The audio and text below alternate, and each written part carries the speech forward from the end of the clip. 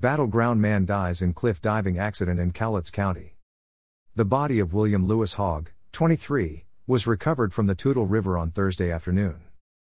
A battleground man has died after a cliff diving accident in Cowlitz County Wednesday.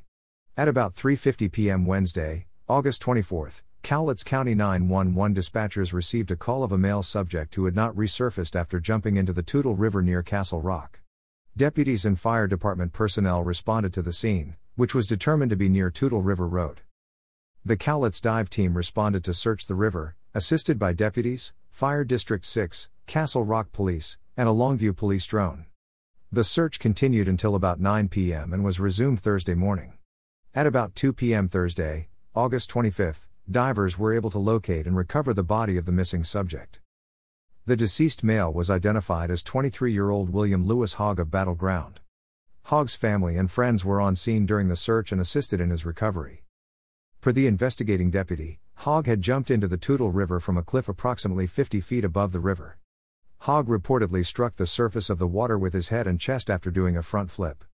The coroner's office has taken custody of the body for further examination to determine the cause of death.